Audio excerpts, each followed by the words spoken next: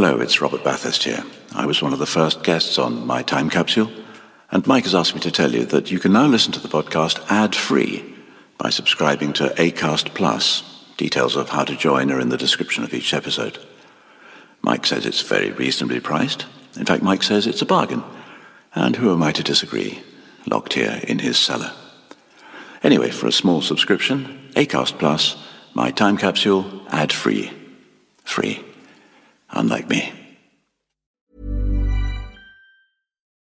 Life is full of what-ifs. Some awesome, like what if AI could fold your laundry? And some, well, less awesome, like what if you have unexpected medical costs? United Healthcare can help get you covered with Health Protector Guard fixed indemnity insurance plans. They supplement your primary plan to help you manage out-of-pocket costs. No deductibles, no enrollment periods, and especially no more what-ifs. Visit uh1.com to find the Health Protector Guard plan for you. Ever catch yourself eating the same flavorless dinner 3 days in a row? Dreaming of something better? Well, HelloFresh is your guilt-free dream come true, baby. It's me, Keke Palmer. Let's wake up those taste buds with hot, juicy pecan-crusted chicken or garlic butter shrimp scampi. Hello Fresh. Stop dreaming of all the delicious possibilities and dig in at HelloFresh.com. Let's get this dinner party started.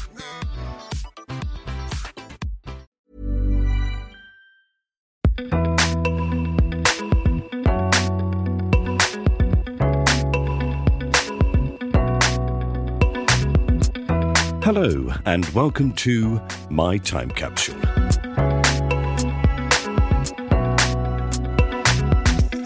I'm Mike Fenton-Stevens, and this is the podcast where I ask my guests to tell me the 5 things from their life that they would like to preserve in a time capsule.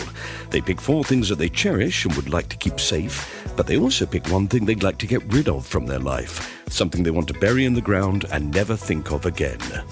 My very special guest in this episode of My Time Capsule is the singer and songwriter, and very occasionally actor, the one and only Chesney Hawkes. And I bet that's not the first time he's been introduced with that line. Chesney is of course famous for his massive hit, The One and Only, written by Nik Kershaw, which topped the UK chart for 5 weeks and reached the top 10 in the USA in 1991. It was taken from the film Buddy's Song, in which he starred alongside Roger Daltrey. Chesney was named after Chesney Allen from Flanagan and Allen by his dad, Chip Hawkes, who is still the bassist with the band The Tremolos. Silence is golden. Yep, it would be if I stopped singing. And his mother, the actress Carol Dilworth. Chesney has appeared in several TV shows such as Channel 4's The Games and Hit Me Baby One More Time. He's also been in Let's Dance for Comic Relief and the ITV series Sing If You Can, which he can. And he's been in a number of hit musicals to prove it, including Can't Smile Without You, featuring songs by Barry Manilow, and Joseph and His Amazing Technicolor Dreamcoat. I close my eyes. Yeah, I'll shut up.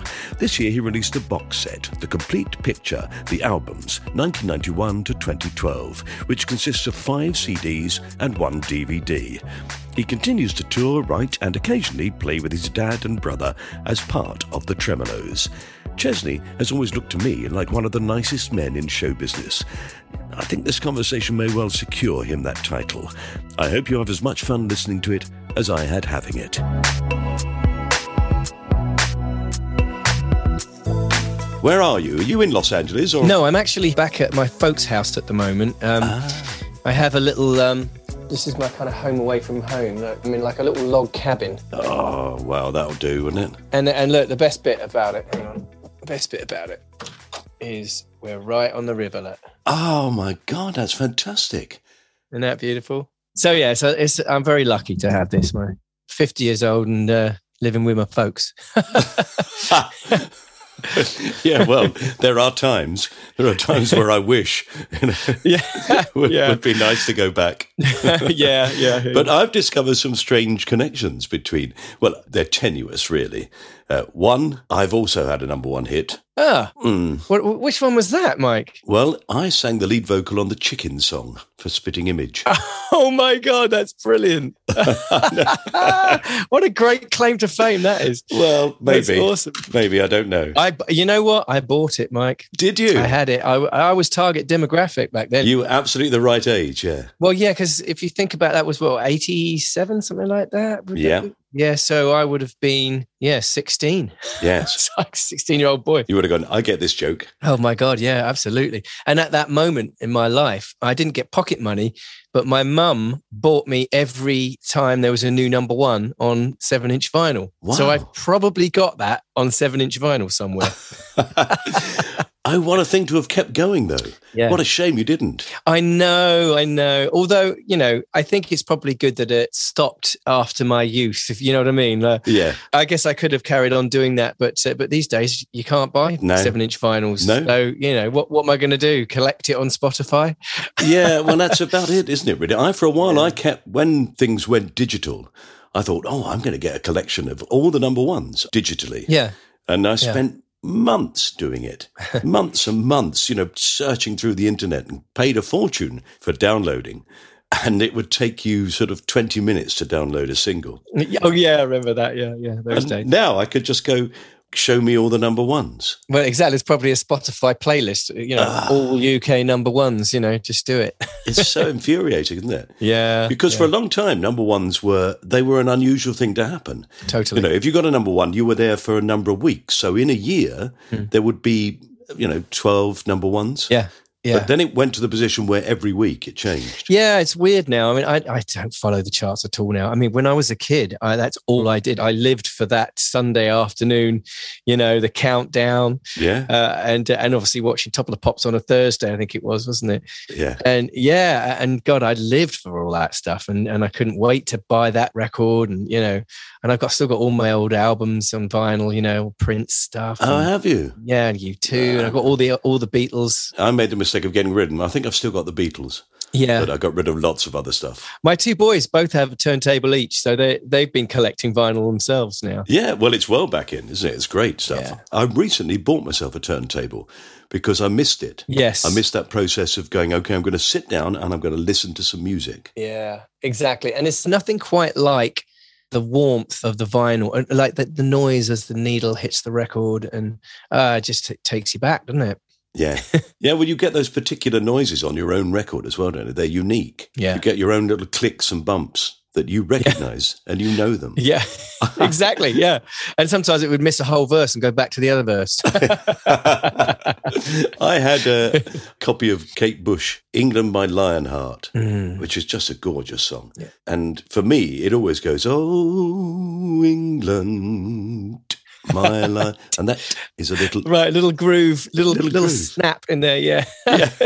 Funny things you remember. Yeah, it's just amazing. Oh, I do love Kate Bush. See, Hounds of Love was my Kate Bush era. Oh, it was a beautiful, running up that hill and fantastic stuff. Cloud busting. Yeah, it's just beautiful, amazing. And the other weird connection I have with you is that I once went to dinner at a friend of mine called Robert Bathurst, who's an actor who lives near me, and he said, Mike, this is Steve, he runs a local farm here, and this is Peter, he's the local butcher, and this is Roger, he's in The Who. Oh, right. And so all those years ago, that film that you made, with Roger Daltrey. Yeah, oh gosh. So you had a dinner with him? We did. We had an extraordinary dinner. Yeah, I bet. We had an amazing dinner where, everybody sort of avoided asking him the obvious questions. We had a very nice meal. And then right at the end of it, somebody opened a bottle of wine and we all went, oh my God, what is this? This is amazing. What? And he went, yeah, I brought that. And what is it? And it was some sort of Petrus 1965 or something. Yeah, right, exactly. And he said, I've got it from the cellar. Yeah. Of course he did. So I went with him because he didn't drink. So he said, I'll drive you down to get some more if you want some. I said, okay, let's do it. Let's do it. Yeah. We got in his car and he drove like a rock star. Of course he did. Yeah. Of course he did. Faster than the wind, I'm sure.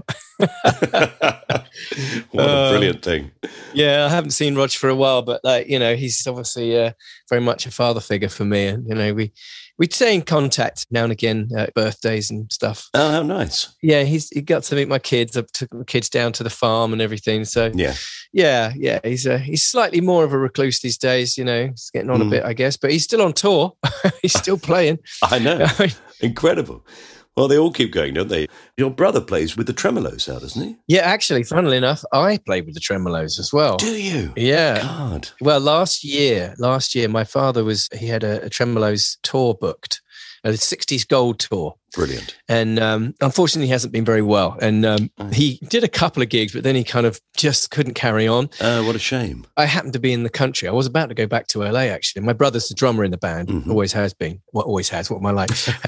And since I've been around, he's played with the Tremolos, Yeah. So Jody was like, why don't you come in and fill in for the old man? And of course, I know the songs at the back of my hand, and I was like, all right.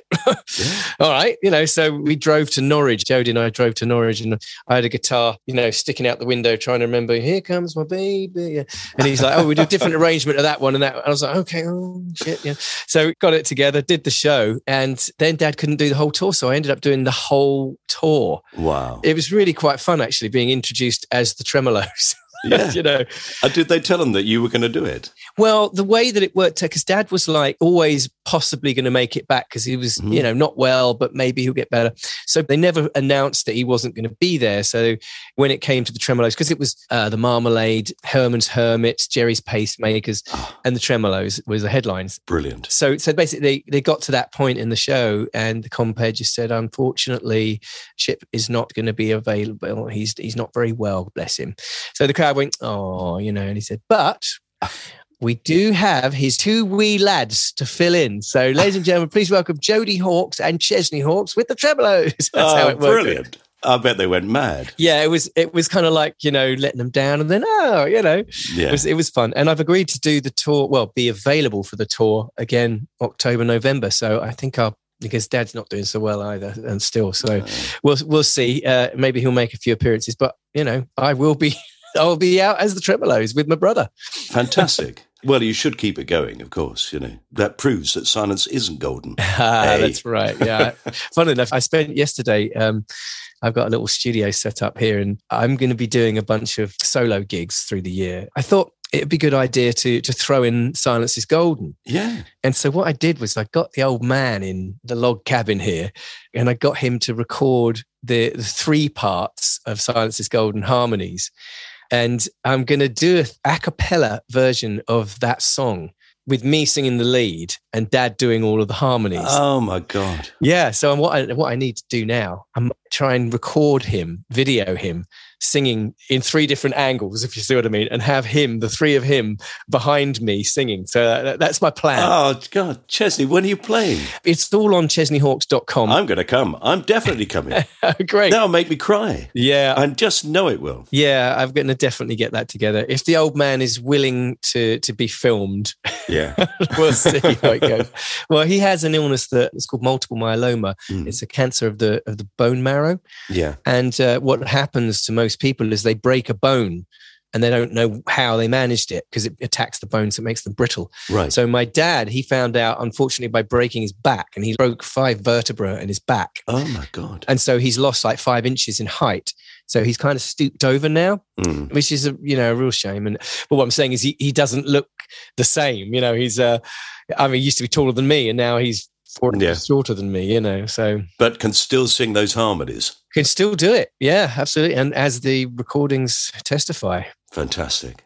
Okay, brilliant. So let's find out. What's the first thing then that you'd like to put from your life in a time capsule? All right. Well, the first thing is when I was a kid in the 70s, we had a piano, and it's a baby grand Broadway piano. And it used to belong to John Lennon. Oh, my God. And the story goes, my dad in the early 70s was working at Titnes Park Studios, which is, the house is John Lennon's old house. Is that where Imagine was filmed? Yes. If you ever see the Imagine videos with John and Yoko walking around the gardens. Mm-hmm. So that's Titnes Park. There was a studio there, and my dad happened to be recording there. And he turned up to work one day and there's this piano sitting on the lawn in the rain. And it wasn't long after Lennon had moved to New York and sold Titmus Park to Ringo. Right. So Dad asked the engineer, what's the deal with that piano out there? And he said, "Oh yeah, that was John's, and Ringo doesn't want it, so he's just put it out there for now." Oh no! So Dad was like, "I was just going to get ruined." He said, "Yeah, I know. I don't know what to say, you know." He's like, "Well, I could take it if you want." And he said, I'll ask Ringo." So he came back to work the next day. He said, "Did you manage to talk to Ringo about the piano?" He said, Yeah, you can have it. No worries. So Dad just legged it out of the studio, found a mate with a transit van. Yeah, I bet. He literally backed it up, put it in the back of a transit van and brought that home. And that's the piano that I learned to play on. Oh my God. Yeah. So it was in my front room. And the first song I ever learned to play was Imagine, honestly. So that's why I'm such a John Lennon freak. I went to New York when I was 19 and I was there to promote a record, but I was only interested in going to all the places that John Lennon had been, photographed at or famously had lived and obviously died at the Dakota. But it's like a pilgrimage for me. I went to the Imagine Circle in Strawberry Fields. And then I wrote a song about it called John Lennon Lived Here. With Nick Kershaw, funny enough. Anyway, that piano, when my parents moved out of their house that I grew up in and moved to a smaller house, I inherited the piano and it came to my house when my kids started to learn on that piano. And then when I moved to the States 10 years after that, I gave it to Nick Kershaw, or I lent it to Nick Kershaw. Lent it. Yeah, exactly. My dad always says, "You didn't give it to him, did you?" So it's now sitting in Nick's front room, So wow. If that piano could talk, eh? Not to talk about the value of a thing like that, because without a doubt, we know if you can genuinely prove that these were instruments used by the Beatles, and suddenly those things are ridiculously expensive. Yeah. But the very fact of having had him play on that. Yeah, it's pretty... In that room, I mean, I know that the Imagine video is on a large white grand piano, isn't it? Yeah, it's not that piano. No. That piano actually was bought by George Michael. Right. Yeah, so I don't know where that is. Probably in his estate or something. There is a white grand piano at the Beatles Museum in Liverpool. They've recreated that whole room, all completely white, got a white grand piano in there and everything, but it's not the original one. Ah, right. You really are a Beatles aficionado then, aren't you? Well, I do love the Beatles. I do. I really do. I mean, to be honest with you, I always say I don't know if I would be the same songwriter without those records, I always refer back to what would Paul do? What would John do? I feel like those songs, then they weren't written. They were just part of our culture. They were breathed into life, and that was it. They were always there. You can't quite believe it, can you, when they say, well, we just sat down and wrote this song. No. Or we were just messing about. And now we've got evidence. Now we've got the footage and we can see them do it. Wasn't it amazing? It's astonishing, isn't it? Absolutely astonishing. That moment where McCartney was sitting down, just willing Get Back out. And you could hear the kind of genesis of it. And he's just playing and just... kept going. And suddenly he's got the hook. And then you've got, very bored George Harrison and Ringo Starr sitting there with their hands on their face, like look like they've been there for hours. And suddenly Ringo goes, "Get back. Yeah, that's good. I like that." It's like, wow. And then off they go. They just join in. And that's it. That's just and there it is. I know. And same with so many songs in that footage. Like, when he was just tinkering away on the ivories with Long and Winding Road before it was a song. It's like, oh my, I cried. I cried. I was like, wow, it's actual evidence, as you say, of it coming into existence. It's just absolutely incredible. Yes, it is really moving, isn't it? Yeah. I did a radio comedy in the 80s and we had a joke in it that then became part of the Beatles myth, as it were. I said the line, Ringo Starr, he's not the best drummer in the world. And I said, well, he's probably not the best drummer in the Beatles. Yeah. And that's the first time that line was ever said. You know, that famous line? Yeah. I thought it was John Lennon who said that. Exactly. It wasn't. It was me. Wow. Well, there's another amazing claim to fame you have there, Mike. I don't think it's a claim to fame. I think it's just one of those strange things. But it's very weird to be somewhat slightly involved with the story of the Beatles. Yeah. To me, it's almost enough. I sort of go, wow, my life has been worthwhile. Yeah, it's a great quote. It's a great quote. I don't think they were particularly pleased about it. Whenever they were asked, they were always annoyed, weren't they? No, we wouldn't say that. Why would we say that? Because it's true. Well, he certainly wasn't the best pianist. There's no doubt about that. Oh, God, no, definitely What not. a thing to do to a baby grand. I know. Just unbelievable. Yeah. But he was the perfect drummer for that band. Yeah. I love it when you can see or hear the multi-tracks and I've heard it where they just bring up the drums on the Day in the Life and it just sounds like some bloke having a bang around. I mean, there's no particular time to it. It's random. It's weird. But if you bring everything else in, it's genius, It's absolutely genius. Technically, probably not the best drummer in the Beatles, as you say. So no. Oh, but what a lovely thing to have. Well, I think you need to ring Nick Kershaw and just make sure that he's polished it. Yeah. Well, I often go up to visit and, have a little tinker. And it reminds me of my youth because if you're a piano player, there's no keyboard quite like the keyboard that you learn to play on.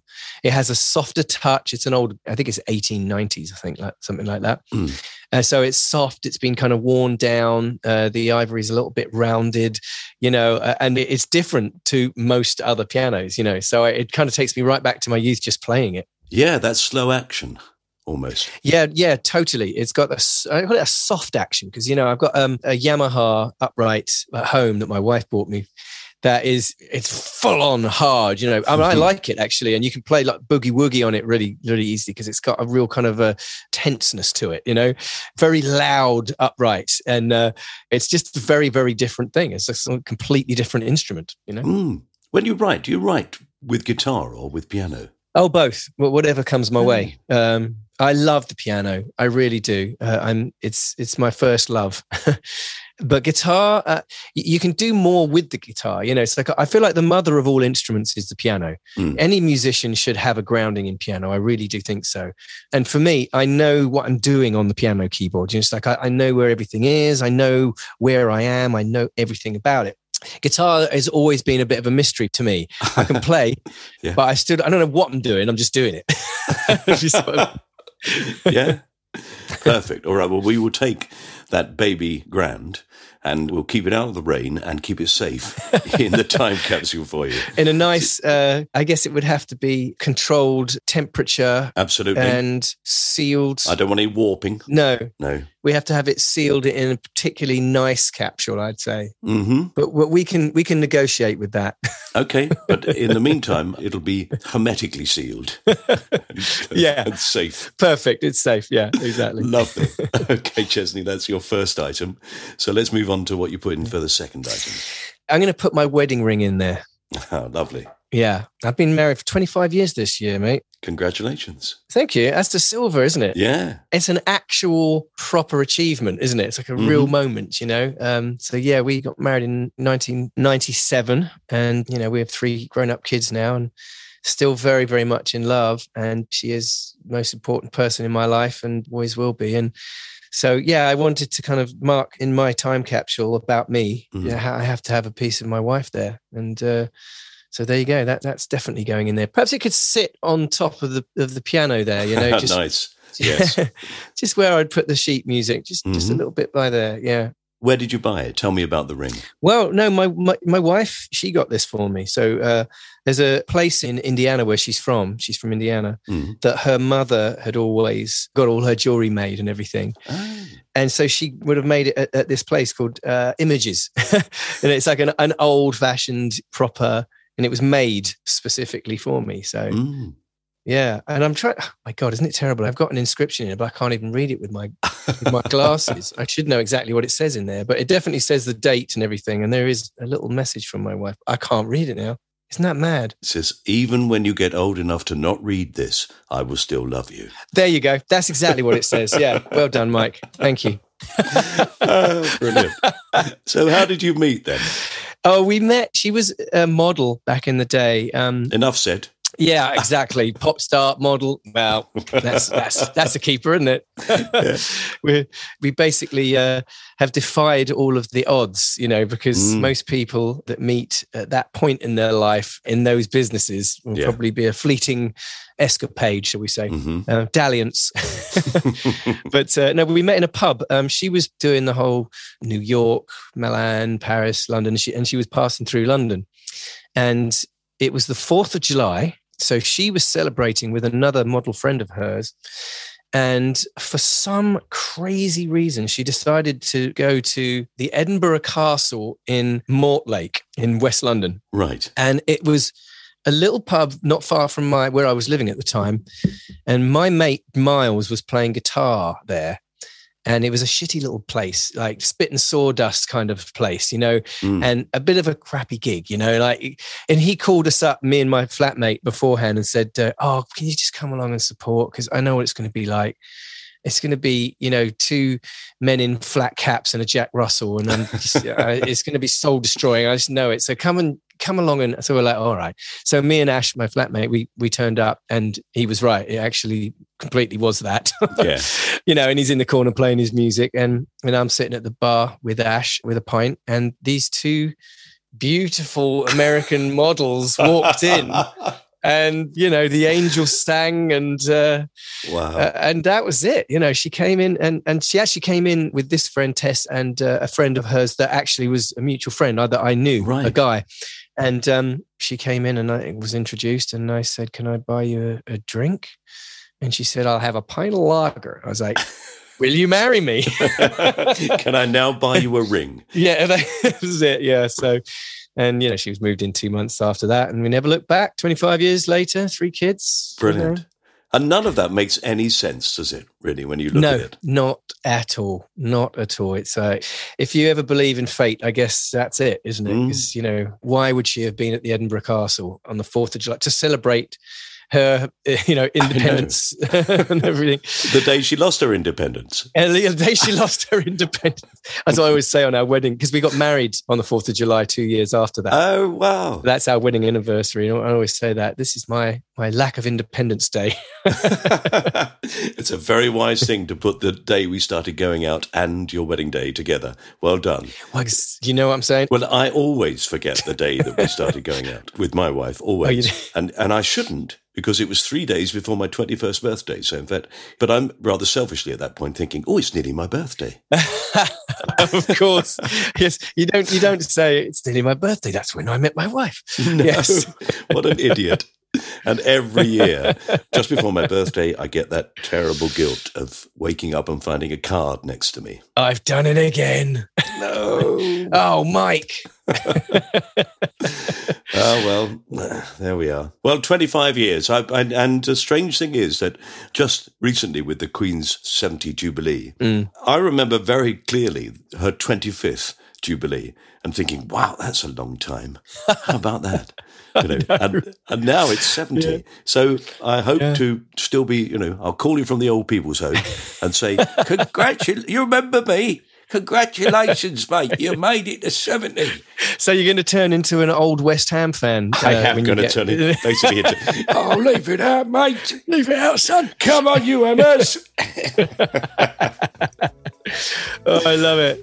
I love it, mate. That made me giggle. Good. Well, all right then, lovely. Let's put your wedding ring into the time capsule as your second item. Right, okay. Brilliant. I'm really enjoying this. Okay, let's move on to number 3. Right, it's time to take a short ad break, but this is the only ad break, so sit back and relax, and we'll be back soon. Ryan Reynolds here from Mint Mobile. With the price of just about everything going up during inflation, we thought we'd bring our prices down.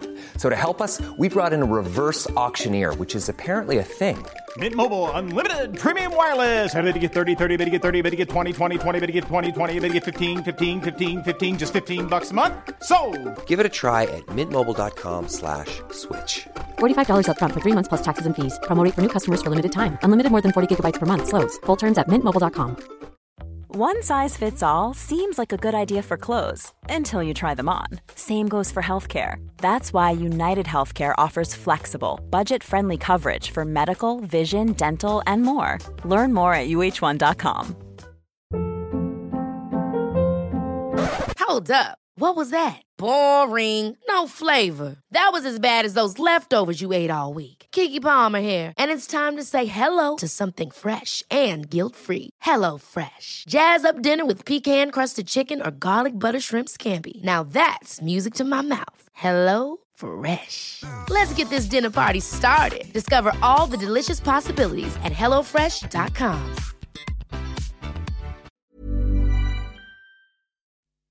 Welcome back. So, hands up, how many of you thought when I said the only at break that I was going to use the title of Chesney's big hit again for a cheap laugh? Well, I am disappointed in you. I'm bigger than that. Right, let's find out what else Chesney Hawkes would like to put in his time capsule. You're still waiting for it, aren't you? You're pathetic.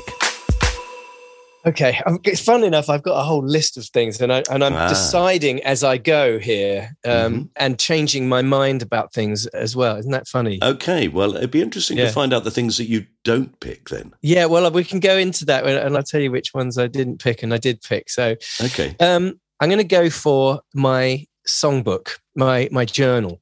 Mm-hmm. It's funny because I've had journals obviously through the years, and the way that I tend to do it is I have one book for like journaling, and I end up putting song ideas and song titles and things like that. And then I end up putting full lyrics into it as well. Right. Because more often than not, my songs are personal to me and mean something and come from the heart, you know?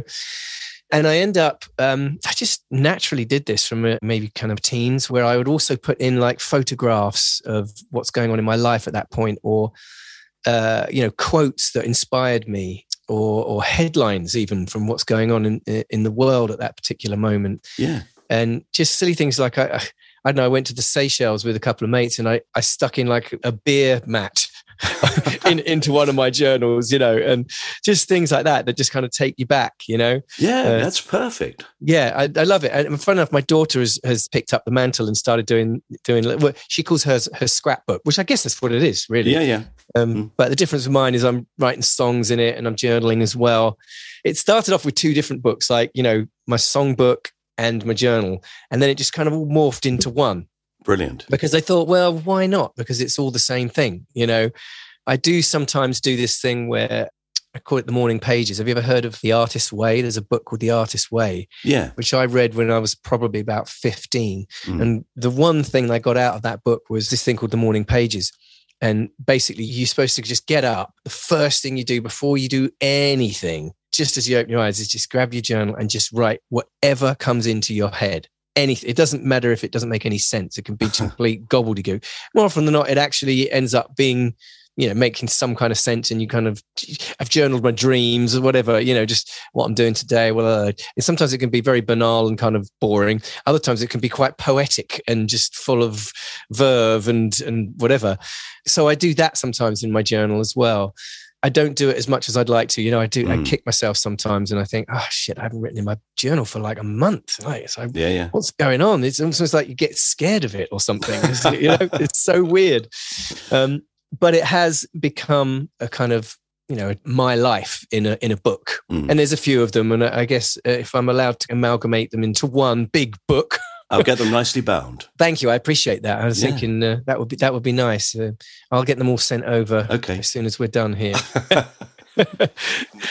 So do you find that you're writing something and suddenly that will inspire you to start a lyric? Yeah.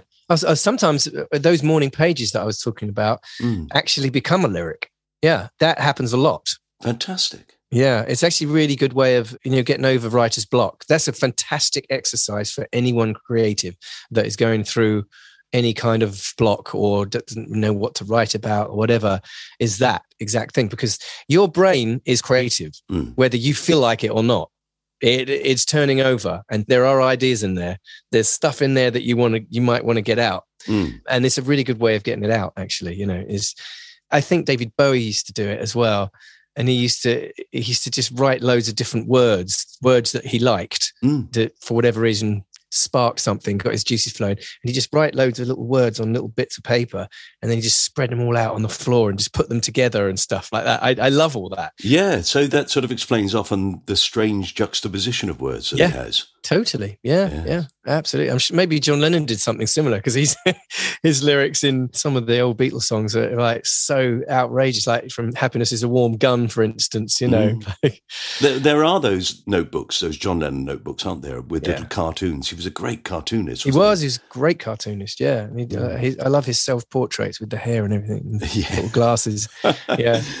Like all those people who can do that, so simple and yet really clearly, obviously, John Lennon. Yes. It's amazing. Oh, totally. You can always tell when it's a John sketch. Yeah, totally. Yeah. Yeah, I wonder how I suppose that is, you think about it, that sort of morning session that you're talking about, that's a bit like Paul McCartney with that guitar, just strumming away. I've got a sequence of chords here.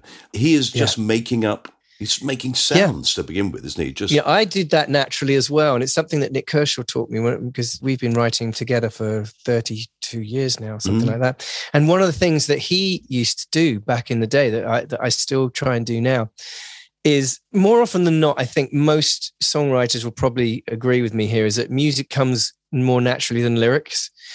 So you'll have a little chord sequence and a little melody or so, and you just kind of mouth stuff, so you go over a thing and so what Nick did with me is we would make a little kind of a track. We'd write the music and have the track kind of going on loop, and he'd send me into the vocal booth and he's like, just sing anything. Just sing. Don't worry about, don't think, just sing. And you just do, and you just go in there. It's like you see it with rappers, they're just freestyling or whatever, that creative juice just suddenly comes. So you sing for like 10 minutes or something of just stuff, and you come back to little themes and you go off on another tangent and you come back. And so then you come back in and you listen through. A lot of it might be a load of bullshit, but then you'll pick one little bit of melody. Oh, that's a nice little, see where that note kind of was, slightly blue on that moment there. Let's follow that route. And, you come up and you're off. And I absolutely love that. There's lots of little tricks like that in songwriting and, that I've kind of keep in the top pocket, You do analyse things like the Beatles lyrics and you can almost see, like you say, that thing of just sing something. Yeah. So singing, she loves you, I don't know what I was going to say, yeah. That's all right. Actually, that's quite good. I like that. Yeah, that quite works. Yeah, exactly. And accepting that innocence and that simplicity in your writing is often a difficult thing. Like you say, you've got 30 years of writing experience. And so the quandary in those circumstances is not the writing, but the self-criticism. Totally. So I find that the first thing that comes is normally the best. Because sometimes, I don't want to get too spiritual about it or anything, but sometimes I feel like it just kind of comes down. Yeah. And it's like it's a channeling of some sort, it obviously comes from your own head somewhere, but it just blurts, and sometimes those are the moments that you need to just follow. The best songs, in my experience, the ones that stick, the ones that people like, the ones that people relate to, are the ones that come quickest. There's a song on my latest album that hasn't been released yet that it was the first thing that me and my co-writer, Jake Gosling, were writing. And it's the first thing that came out. It was just like, boom. And we wrote this song in half an hour and it was done. Lyrics, everything done. Yeah. And it was just like, oh, well, that was easy. Let's do another one. And then, of course, the next one took like 4 days, But that's kind of the way it works, That's the Ed Sheeran argument, isn't it? That's what he's been saying recently, is that once you set off on a path and it's there in front of you and you can see it all, it's really quick. You can do, as you say, half an hour. Yeah. And as time goes on, you think, oh, perhaps I should do something more clever than that. There must be a better rhyme than that, or I've gone for the obvious one. Well, that is the bane of anyone's creative process, really, because I have friends that are amazing songwriters and then just bloody ruin it by overthinking it. Yes. And that first song that I wrote with Jake on this particular project that took half an hour, and then we ended up deciding to make a whole album. So we made this whole album, which took 6 months or so, and then that first song is going to end up being the first single. Of course. That's always, it's just, I know. Yeah. The only songs I write are for my grandchildren, and they basically test me to find as many rhymes for the words we and poo that I can. So one day I'm going to release an album of them. Yeah. It's quite a niche market. Mike. It is. Well, I don't know. Yeah, I think we could find it's larger than you think. No, I think you're right. There's a lot of kids out there and a lot of silly blokes. Yeah, indeed. Right. So we're going to take all of your journals and I'm going to bind them beautifully. Yes. Leather bound. If you would. And we should put them, I might even build a library. There you go. I have a whole library. Oh, there's a niche market. Well, I think they'd be fascinating to look through. I think that quite often these things do reveal things about people. Oh, they do. They really do. One day somebody will want to look at those.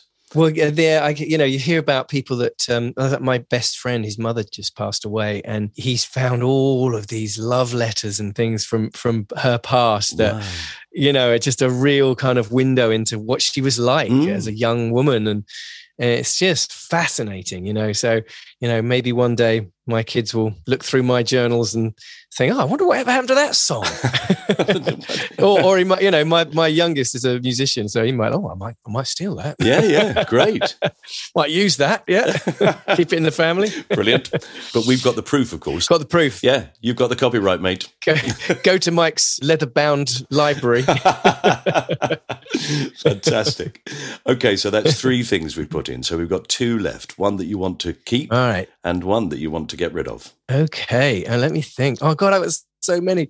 We're going to have to say a few that we're... Okay, let's have a look now. Because if you think you know what the last 2 might be, what are the ones that you've missed out? Okay, so some of the ones I've missed out. Let's have a look. One of them is the acoustic that I learned to play on, which, I thought we've done the piano, and so that I thought I'll leave that one. Yeah, and the acoustic came from a local shop, and well, it was my dad's actually. It was my dad's old Ovation, and I remember when I was a kid, we had a friend come over, and he had a little 3-year-old girl, and she picked it up like that, and then and everyone's like, "Whoa!" and she just went whoop like that, and it just landed on its end, and the whole head just kind of broke, and the neck was like snapped in half. But we got it fixed, and I learned to play on it even after that, and I still love that guitar. Yeah. So I left that one out. Okay, what else? The other one is our family dinner bell. We've had this thing, a friend of ours gave this really amazing, it looks like a kind of a Buddhist bell. It's like a big brass chain with a big brass bell on it, which has been in our kitchen since the kids were little. And it was always hanging on the wall, and we used it as a dinner bell their whole lives. And we still have it in the kitchen, like all these years later. So that was a really lovely one, Whenever we ring it now, it's rare now, when they hear it, but they're like, "Oh, it's the dinner bell," Oh, lovely. Christmas. Yeah, exactly. So Brilliant. that would have gone in, but, it can't, because I've only got 2 more. Yeah. The other one was, I just came up as we were talking, was my Beatles vinyl collection. Oh my God, yeah. I was like, well, that's got to go in, surely, but maybe not. So, okay. So let's go with the last 2 then, shall we? Absolutely. Now we've let all those go. The last one I want to put in this time capsule is my 1986-87 season West Ham top. Right. I don't know if you're a football man at all, Mike. I am a football man, and I absolutely understand your passion. Okay, good. You get it. Yeah. So when I was very young, probably 12, something like that, my dad was a football fan, but he was a QPR fan, and he wasn't that kind of guy that would take you to football. He's not that into football. He never took me and my brother, but we had a family friend who was a season ticket at West Ham, and he was like, "I'll take him to football." So the first game I ever went to with my brother, he was probably 10, I was probably 12. We went to West Ham Spurs away. So it was at White Hart Lane, and we lost 5-0, and all the West Ham fans were doing the okey cokey up and down the stands. And I was like, yeah, this is my tribe. Brilliant. And you can change everything in your life, can't you, Mike? You can change your hair color, you can change your car, you can change your wife, but you can't change your football team. No, absolutely not. No, my grandson has chosen Tottenham, and we don't know why. None of us know why. Oh, God. But he just has, and that's it. And then it's in your blood. He made a horrible error. Well, yeah, all right. So come on, West Ham. It's... But the reason I choose that top is that Jodie and I went home and away to every single game that season. Wow. Yeah, we were there for all of the evening FA Cup first round at Sheffield Wednesday, in the rain or whatever. We did it all, every single, because when you start going to every single game, when you get about halfway through the season, you're like, well, we can't not go to every single game now, So we actually managed to do every single game that season. God, That's real dedication. Yeah, it really was. And thank God West Ham weren't in Europe as well. Oh, God, no. I'm sure I was only 15, so I'm not sure I would have had the funds to cover that. You know, No. Luckily we had our family friend who was like taking us everywhere. So, you know, it wasn't just me and my 13-year-old brother and my 50-year-old self going up on the train to Leeds or anything. It was, you know, we were being looked after by our very good friends, family friends. So we didn't go to school at all that year. No, exactly. I think there may have been a couple of leaving school early to get on the train or whatever. I bet, yeah. Yeah. But good memories, you know. And now my 16-year-old son, Indy, is absolutely obsessed. I mean, he lives in the States, but just obsessed with football, and in particular West Ham. You know, he's one of those kids that knows every stat, and he knows all the transfer details, and you know, and rumours, and who's going where, and who used to play for who, and who's the best goal scorer in the league at the moment, and you know, who's got the most assists, and he knows it all. So he's getting me up because we live in Los Angeles. The games are on sometimes at midday. That's 5 a.m. So sometimes we're getting up at 5, rolling out of bed, putting a West Ham scarf on and getting into the lounge. And, come on, you Irons! How brilliant, though. What a fantastic thing. And how lovely that he's chosen your team. Yeah, but I did say from a very early age to all of the kids that unless they were West Ham, they'd have to move out. So... So that wasn't ever going to be the case. I think once you take them to a game, and I took all of them quite young, then, you know, you've chosen. So that's it. Okay, it's in now. Phew. Yeah, it's locked in there. I locked them in early. And how do you like the new stadium? Well, at first I felt it was like, you know, lacking in the energy of Upton Park. I mean, it's very hard to beat the energy at Upton Park, you know, because it was so close. You could almost touch the players, you know, it was so close. And I loved that about it. So going to the London Stadium, it was, you know, you were so far away. And all of those chants that football crowds do. At Upton Park, it would start off in the corner in the stands. And of course, it would just quickly kind of fill the whole stadium. And suddenly everyone's singing, Johnny Loves Clap Blue Army and all that. But at the London Stadium, when it started in one corner, it's so big that the other side of the stadium couldn't hear it. So it never really spread, if you know what I mean. So that energy wasn't quite there to start with. And then it started to kind of get a bit better and feel like home. And I know the West Ham fans were all complaining, it didn't feel like home. But then this season, actually, I think it really clicked in. I went to one of the European games. I went to see Seville, but I've never felt an energy, an atmosphere like that. I mean, it was like, it reminded me when I was a kid, first kind of coming up the steps and you see the green and you feel the crowd and it's like the smell of the grease paint and that kind of, or should I say, smell of pork pies or whatever. Yeah. And so that feeling and just that energy lift, I liken it to the first time you ever see New York. You come over the Manhattan Bridge and you see the skyline. It's like, oh, wow, it's like a rush, you know, that feeling is the same. And I got that again at the London Stadium when I first walked out into the stadium and the crowd was just absolutely rammed solid and there's lights and it was just, it was phenomenal. So yeah, but there's a certain joy, isn't there, in a team not doing well, I think. Yeah. My younger brother is a Crystal Palace fan and he gets great thrills. Oh, completely. You know, just fantastic. Well, the camaraderie you build up with a team like West Ham and with supporters like West Ham fans, because we've been through it. You know, I've experienced relegation a few times. Have you ever played on the pitch? No, I've never even stepped foot on, not at Upton Park or at the London Stadium. No. We'll have to put a request in with Russell Brand. Yeah, go on, Russ. You can sort me out, mate. How fantastic, though. Yeah, it's many, many years of agony, but also joy. Exactly. I love it. And I love the agony. Yeah, the agony. The best reaction I ever saw from a crowd was a West Ham crowd who basically laughed and cheered and clapped at a chant at Crystal Palace once, where Crystal Palace was singing, "We're shit, but we're 3-0 up." Exactly. That's classic West Ham. I love it. I love it. But you see, you don't see that.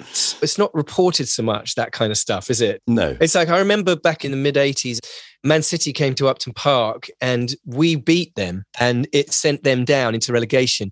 And we all came onto the pitch, or at least I didn't, but they were all singing at the Man City crowd, "You'll be back, you'll be back, you'll be back." You know, brilliant. And of course, that was right in the middle of the kind of hooliganism and all that and the bad reputation of football.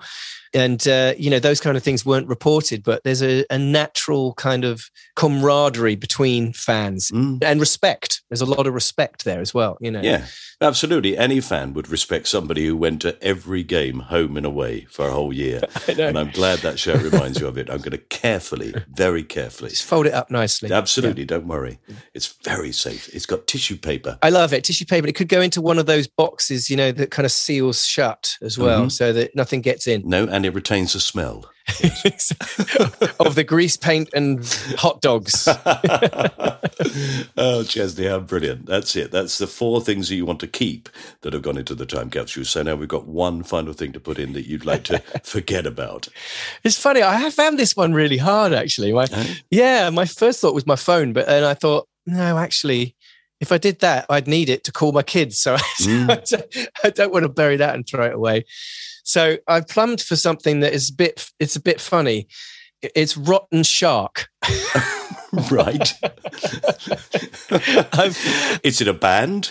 It's no, actual Rotten Shark. Right. I have a real affinity with Iceland. I've spent a lot of time over there and I love the people and I love the place. And I've organized songwriting retreats over there over the years and had all sorts of wonderful songwriters over there. And it's a place that I love. And for some reason, their national kind of, what do you call it? A dish, not a dish. It's like a thing that they do anyway. And I think it comes from years gone by when there was no food. Yeah. And they would hunt the sharks. A delicacy is the word I was looking for. They would hunt these sharks, and because they're so full of ammonia, you can't eat it. It would be poison. You can't eat the shark as it comes out of the ocean. Right. I didn't know that. So what they do is they bury it. Yeah. They bury it for like months until it rots. They're starving. Yeah. This is what they do. And they dig it up and then they hang it up like this rotten carcass of a shark. Yeah. And they let it dry. And then apparently that's when it's perfect. Like after 6 months of being rotting in the ground, and they carve off the meat straight from there and they eat it. So the reason I say this is like, I was on one of those kind of touristy trips while I was over there, and I had a bunch of songwriters with me, and we all went on this thing, you know, to the Rotten Shark place. And of course, they've got a little gift shop there that sells all the knitted, you know, mittens and scarves and hats and things like that. So I thought, I bought a load of that stuff. That was quite nice, you know, all made of like all this incredible wool from Iceland. And, lovely, yeah. And then we all tried. Literally straight up, the guy was there and he's telling us these are the sharks, and you could smell it. It was disgusting. And you're thinking, how bad can it be? Surely. I just thought this is a delicacy from years gone by, and they still preserve this amazing part of their culture. And you know, maybe it's okay. You know, maybe it's okay. So they literally just carve off from the carcass and then they just give it to you.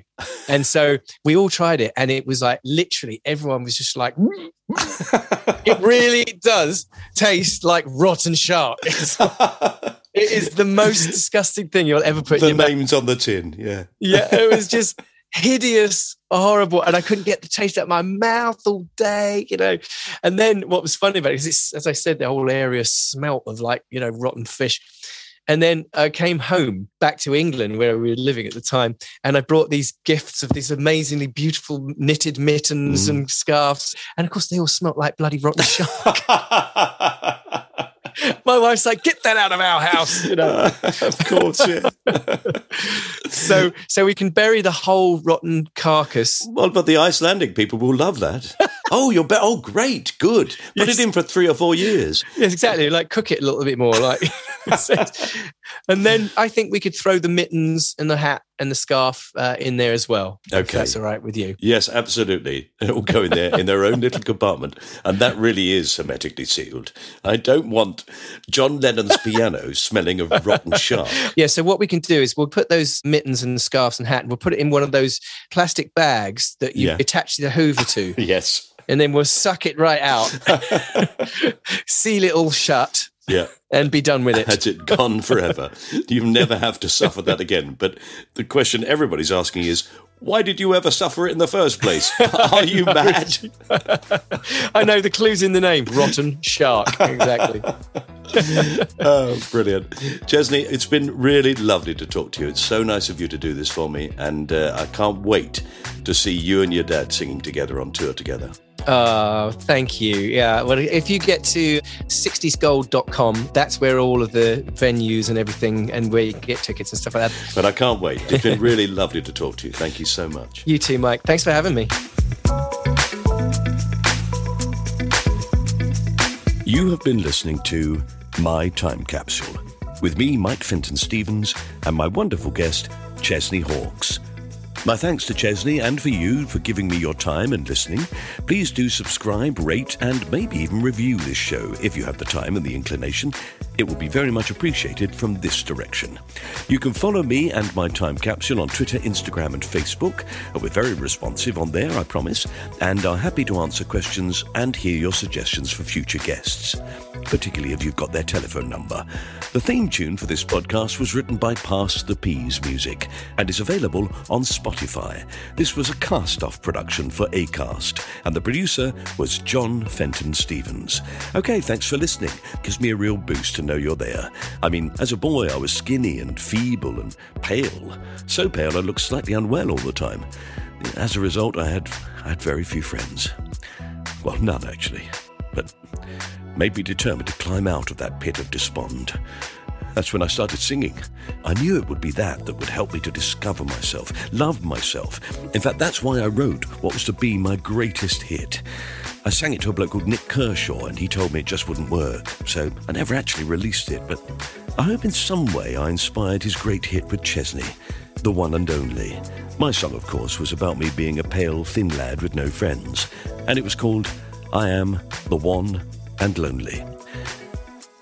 Oh, come on, I made the effort. Bye.